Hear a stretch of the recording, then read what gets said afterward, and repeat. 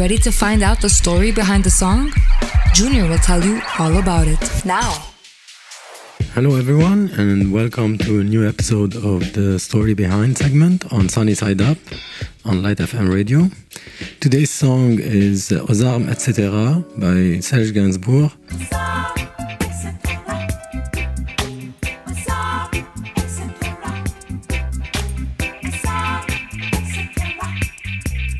It was released in 1979, and the album was entirely recorded in Kingston with legendary reggae musicians, along with I3s, including Rita Marley, the wife of Bob Marley, on the backup vocals.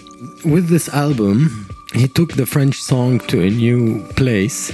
While Gainsbourg's previous work had earned him recognition as a major innovator of the French song, after the song was released, the singer received several death threats from individuals and nationalist groups.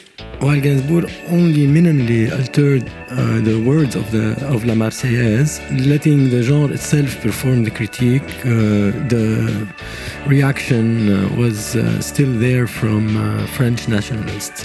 However, Serge Gainsbourg would later buy in an auction the original manuscript of La Marseillaise written by Roger de Lille, and publicly prove that de Lille did not repeatedly write the choruses of the song, but instead he wrote etc., etc. So it was his version that was closer to the original Marseillaise.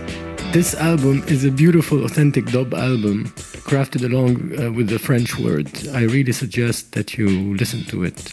Thank you and keep listening. That was the story behind with Junior.